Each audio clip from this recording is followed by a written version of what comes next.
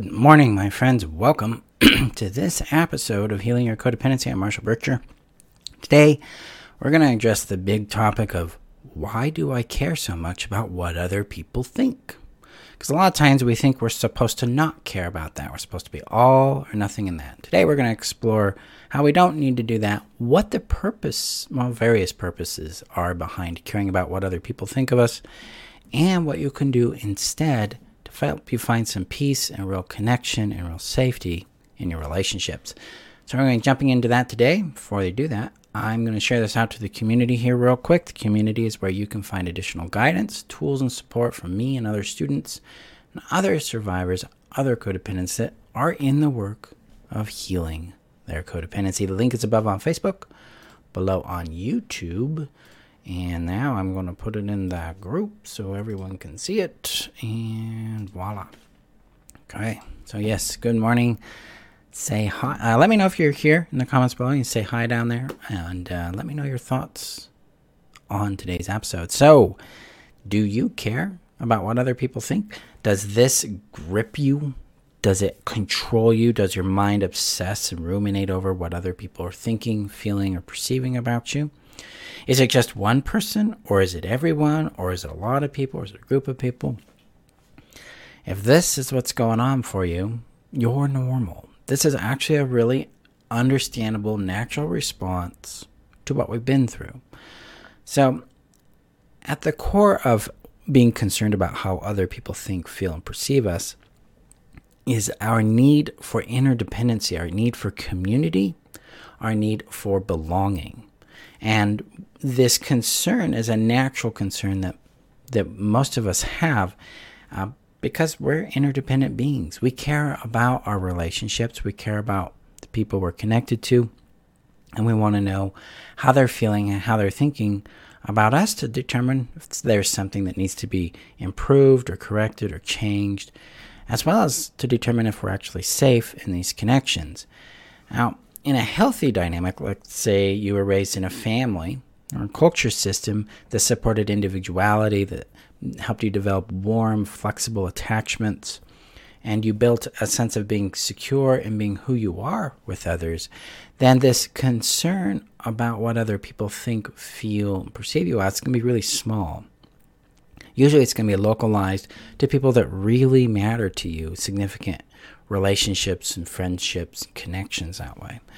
But when the family home is unsafe, when the culture we grow up is unsafe, when we don't have a shelter where we can return to and be ourselves and be cared for and celebrated, seen, and valued there, then everything becomes unsafe. And then our natural inclination, our natural concern about what other people think and feel about us becomes huge. Because now we're having to navigate and manage all these external factors in order to try to experience some sense of safety, some sense of connection, and some sense of value identity. It comes back to those three necessities that drive us in our lives. And when we don't have a safe shelter, a safe home, a safe community or family, the whole world becomes something we try to manage, and our brain becomes hypervigilant about what other people think, feel, and perceive about us because we've learned that those things can directly impact us, harm us, and hurt us. So how do we get out of this loop? What do we do to increase safety so that this isn't at play anymore? Now, this is a big journey. It's really the core journey of healing all codependency, and it starts with first differentiating ourselves from others, specifically differentiating our worth from others. So what do I mean by differentiation? Differentiation is the practice of distinguishing between things. What's the same, what's different, and what's the space between them. It's our ability to tell that, oh, Marshall's on the screen. That's not me, that's Marshall. He's got a tiny plant in the back, things like that. We do differentiation all the time. It's a normal, natural thing. But a lot of times, we have not internalized our sense of individuality and our sense of wholeness and personhood because we've been blended and enmeshed with others. We've had to blend and enmesh because that's one way we felt connection. Two, that's a way we were able to become hyper attuned to the individual so that we could regulate and navigate their emotional states, so that we could raise a sense of safety in our world that way. And 3, we didn't know what else to do. As children, we're not born knowing who we are. We are going to take information and insight and input from the world around us. And when we feel threatened, and we can't escape the threat or neutralize the threat, then we're going to fawn. We're going to try to please and appease that threat. And we can do that by getting closer to them and trying to figure out what they want us to be and then try to be that. That's where people-pleasing and perfectionism show up. So that's what we're really wrestling with here, is this survival impulse and how it's helped us survive the chaotic, unstable, and unsafe relationship dynamics we have lived through. So how do we implement differentiation in this space? Well, first, we need to recognize, and I like to start with value. Once it's safe enough, really technically we always start with safety. We cultivate safety. Cultivate it emotionally, physically, and relationally. And I like to start my students off with building a practice and helping soothe and care for the body and its tension so that we can start building capacity to access what we feel and navigate that and bring care to it. Once those are in place, we move towards the differentiation experience of defining our worth from others. We differentiate it, distinguish it from them. So now our worth, our safety, our connection is not defined and established and controlled by external factors. Instead, we're able to start resourcing it and accessing it within us.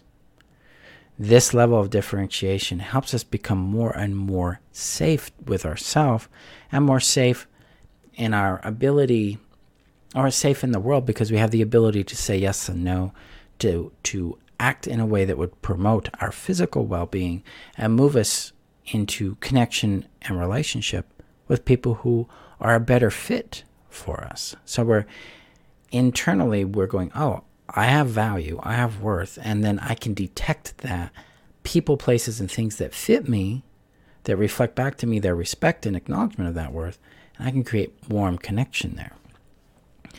This is our first step in becoming less concerned about what other people think, because now, hey, if my worth isn't dependent on other people's points of view, much of our concern about what other people think drops significantly. And then it's going to become about, hey, I'm concerned about how they think and feel about me because I care about this connection with this person. I care about them and what we share. So now I want to understand that, check in with them, see what's going on. So we're not trying to get them to give us validation for our own worth. Instead, we're more interested in, hey, how are things functioning between us? How can we improve that? Is it working for us? Because we care about the connection. We care about the person.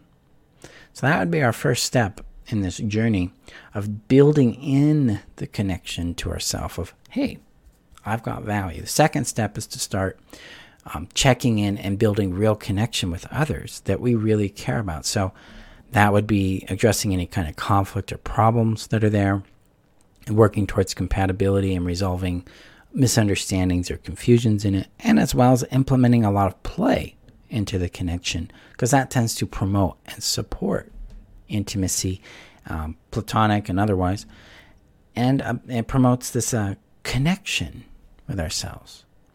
And so through this practice of identifying people who are compatible for us, that we like and they like us, we build relational safety, which further lowers our concern about what other people think. And the third component in this is trust in ourselves. Trust in our own value, trust in our own capability, trust in our wholeness. That way we're able to go into the world and do our thing our way. And when rejection and criticism show up, we're not skewed from ourselves. We're not thrown from ourselves. Instead, we're centered in ourselves and go, while that might hurt or that might be sad, it doesn't pull me out of myself. It doesn't harm me. And I can do what I need to do in response to it if it's something that's harmful or threatening. But otherwise, you'd be like, yeah, they don't like me. And I can move on with my life. So we're not acting towards the world anymore from a sense of trying to get acceptance or approval.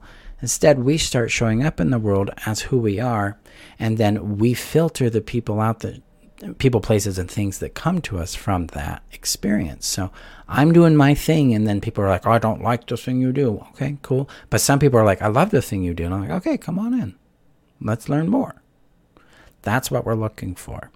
So things become more of a filter about compatibility, more people belong in our world, where we would like them to be, and if they can fit there, versus, oh, their rejection, their thoughts, their feelings, their perceptions of me define me in some way.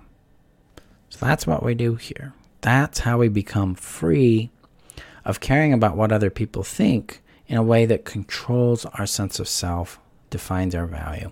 Instead, we evolve or grow into a place where we're like, well, I care about certain people's perspectives of me because I care about my connection with them.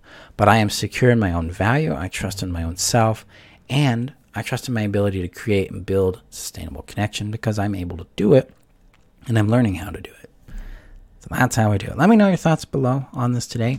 As a takeaway or practice on this for you guys, I would start with the question. I love these what shifts questions because they give you a tangible start in the journey. And that is, what shifts if I trust just a bit that my value, my worth is independent of other people's approval and rejection?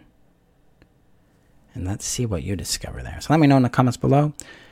Shani shares, this is making sense. Why finding safety has been so constant and persistent for me. There's never been safety to reference it. Yeah.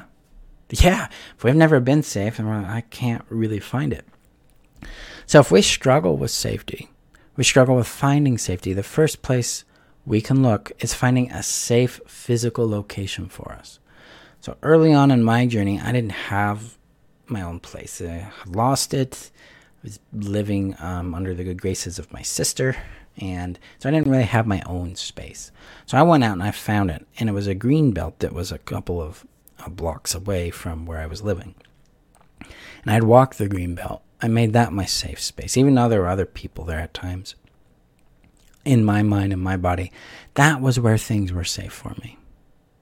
So I made that, and then I made the shower the safe place, because generally no one's going to walk in there, right? And so I would spend time there. I'd spend time on the greenbelt for a sense of physical safety, and in that space, I would allow my internal turmoil and pain and fear and anger to have a little more space, a little more shelter to just be.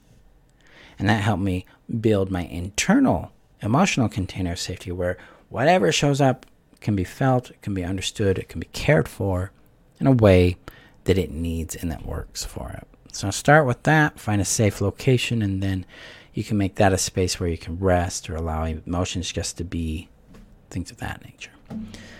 So thank you, my friends, for showing up for today's episode. Go out and play with this concept. Let's see what you discover as you experience the fact that you don't need to care about what other people think about you. Instead, you're going to find out whose opinions and connections matter to you, and you can cultivate those things and free up that energy to go and invest and build a life that you want. So, as well, just as a heads up, we have a new recording or a course starting March 12th. It's the Essential Healing Codependency.